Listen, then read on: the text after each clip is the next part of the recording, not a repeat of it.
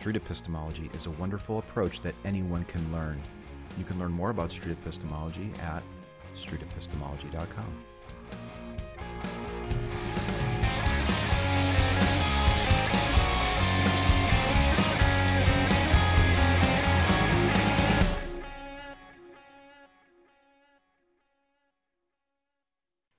Embrace the Tentative by Veridor.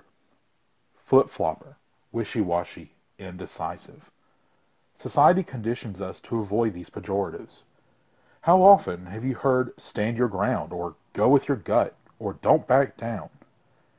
President George W. Bush famously exhorted the American public to stay the course, no matter how much the situation in the Iraq War began to deteriorate. But where does this leave us when we discover we've been on the wrong course? If the captain of the Titanic had seen the iceberg ahead of time, would he have been wise to stay the course no matter what? Reason offers a superior, more rational alternative. Embrace the tentative. It's quite all right to be wrong. If we leave no room for flexibility in our beliefs and opinions, we also leave no room for growth, increasing knowledge, or reshaping our views to better comport with reality. For some background, I'd like to highlight one of the pivotal moments in my journey away from faith. I was watching a debate over creation versus evolution between Bill Nye and Ken Ham. Toward the end, one of the viewer-submitted questions was, "What, if anything, would change your mind?" Ken Ham responded first and simply stated that he was a Christian and that no one is ever going to convince him that the Word of God is not true. Bill Nye, however, replied that evidence would change his mind, that even one fossil in an unexpected layer of the fossil record would change science forever. Though I had had doubts about the religion of my upbringing since as long as I can recall, this was a light bulb over the head moment for me, as it left me wondering why people would be so defiantly steadfast in a belief that is demonstrably and objectively shown to not comport with reality. I was utterly baffled at how someone could be so inflexible in light of seeing new information and evidence. Somehow, our culture sees reevaluation and reconsideration of our positions as anathema, when once it was extolled and praised. This is especially apparent in politics recently. We see time after time how the public and the media pundits will excoriate a politician if he or she changes his or her position on the hot-button issue du jour.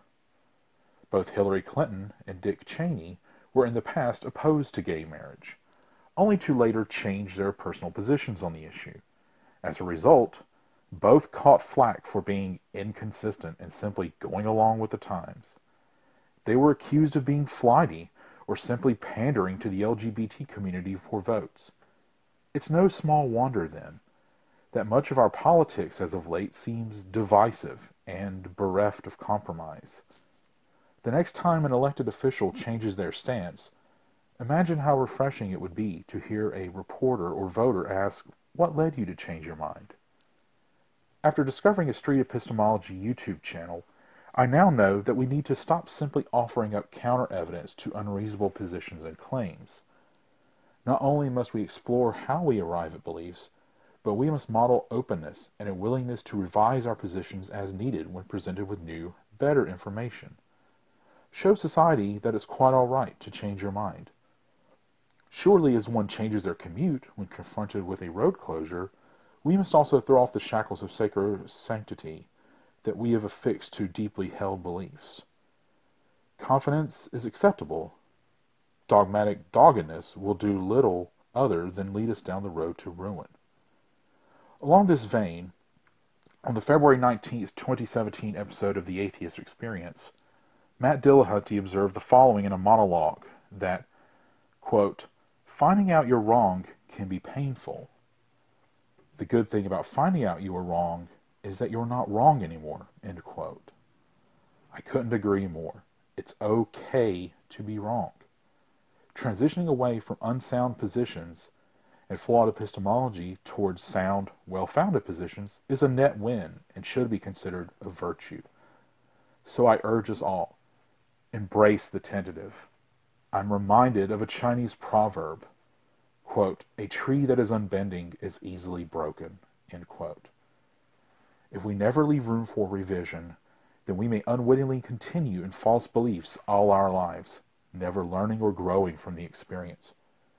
So bend with the winds of change. You may just come out stronger and wiser for it. Veridor is a network engineer, a skeptic, and a free thinker who tries to model doxastic openness and embracing the null hypothesis. He also enjoys engaging in civil discussions that lead to a mutual, increased understanding of truth.